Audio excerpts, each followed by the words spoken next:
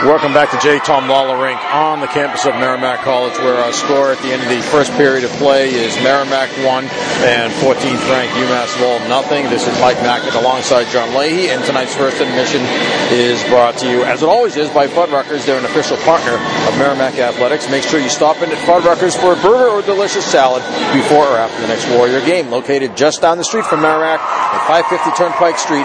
They also have locations in Reading and Salem, New Hampshire. Well, Nate Bridge is pulling double duty here. He steps over from his TV duties with Nesson tonight, calling the game on television alongside Ryan Johnston, here to join us here in the first intermission. And Nate, pretty good back and forth first period there, I thought, for both clubs. Some good saves for both goaltenders, and Merrimack's able to get some traffic and bodies to the net, and the only goal of the first period. Yeah, that was fun. 11 shots apiece for each squad, and I said to Ryan during the early portion of that first period for Lowell, they kind of carried the first 5 minutes, 4 or 5 minutes, a lot of opportunities in the offensive end. Not necessarily shots on goal, but they carried the pace. It looked like Groundhog Day over and over again. They'd get the puck back to neutral, swing it around to the left side, and start the attack on that left side. But looking at this line sheet here for UMass Lowell, you have somebody like Lee and Brown. Lee with 18 points as a freshman, Brown with 21. They like working that left side. They're really strong over there on that outside wing. Yeah, you got two teams here that are of the top 5 teams in the country as far as freshman point totals, 3 of them from Hockey East. Merrimack is one of them. They played BU last night. That's another one, and Lowell tonight is the third one. Yeah, and we talked a little bit with Chase Greasock, granted not a freshman, but we talked to him about that win last night against Boston University for these Warriors, and he said that really helped in the first period. A little shot in the arm here to come out of the chute with such a big win last night.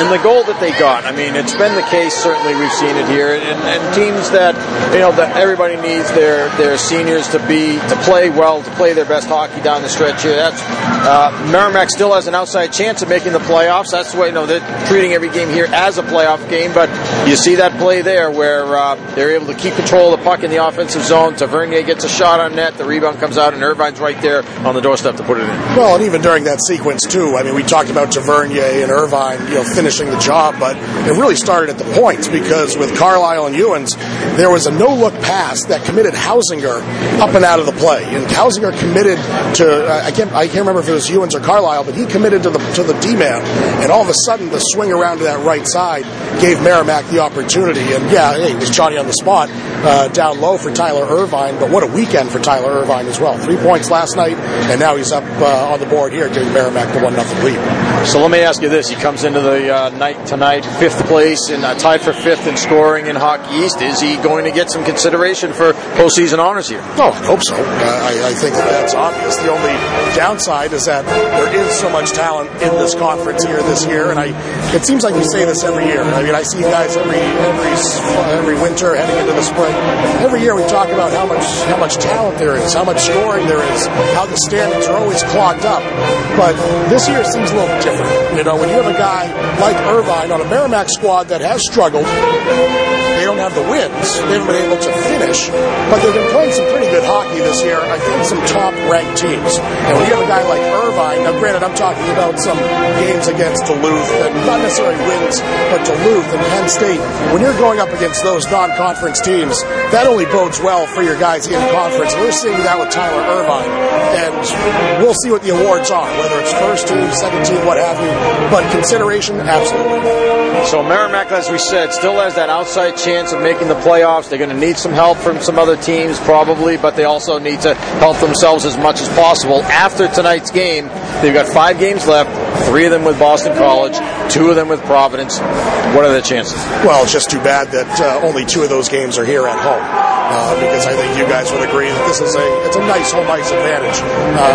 Although the funny thing is, they probably have actually played a little better on the road than they have at home, including the win last night at BU. Yeah, and I agree with that. And you know, we've seen teams struggle at home, thrive at home, one way or the other here in this conference. But once you get to the month of February, you want to have some home cooking. And as we were talking about, you know, off air in the upstairs before the game, you know, we were talking about how there's really only 5 games left for these Merrimack Warriors, where other teams have more games coming up, and to boot, only 2 of them are at home. So tough battle ahead coming up, and hey, it's just too bad that one of those bye weeks in the conference comes during the last week of the season. But Ryan and I joked about it. Hey, if you can find your way into the postseason, it's kind of like having that first round bye. You get a little bit of rest in that week, in that first week of March. So we'll see what happens.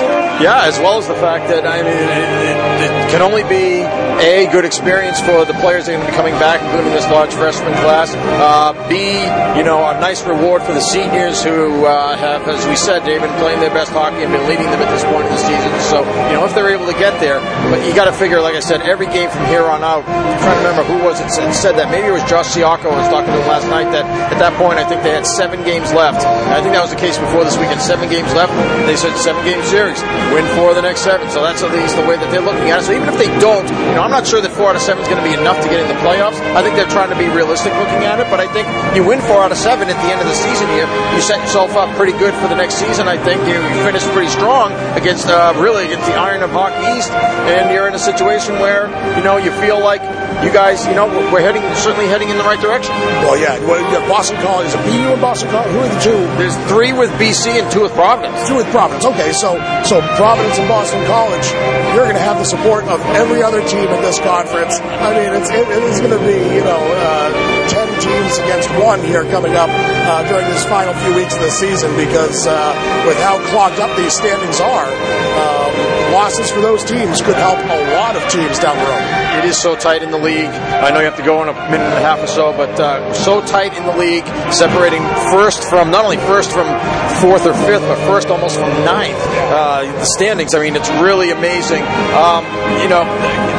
How do you see things shaking out here? We should mention also, you also call the games for UNH, so get a good look at the Wildcats as well as a number of other teams around the league. It's been really a remarkable season this year. Yeah, and I look at it differently because, UNH has been able to take care of things so far against UMass Amherst. They win the season series there, 2-0-1. They already have 1 win against Boston College. They close the season against Boston College.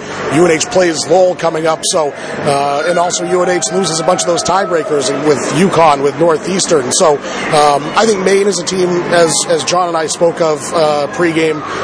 They have some home action coming up here, and we talk about home cooking. It tastes even better for the Maine Black Bears up at Alphon. That's a tough barn to play, and I think depending on what happens in the beat barn, if you can gather some momentum here, they're very happy with Abel. If Abel can continue to play well in that could be a sleeper to look at. But with all the firepower that some of these teams have, especially Providence, they're a team to be reckoned with here coming up down the stretch. We'll take UMass Amherst and Boston College out of the mix because they're at the top right now, but I think those are some sleepers. Even UConn with some of that size that they have, they could be dangerous coming up as well. All right, Nate, thanks a lot. Really great to talk to you as always. Have a good call the rest of the game along with Ryan, and tell him we said hello. Thank you very much. Thanks for having me. All right, Nate Bridge is our guest here in the first intermission with Merrimack leading UMass Lowell 1-0. We'll be back with more right after this. This is Warrior Hockey.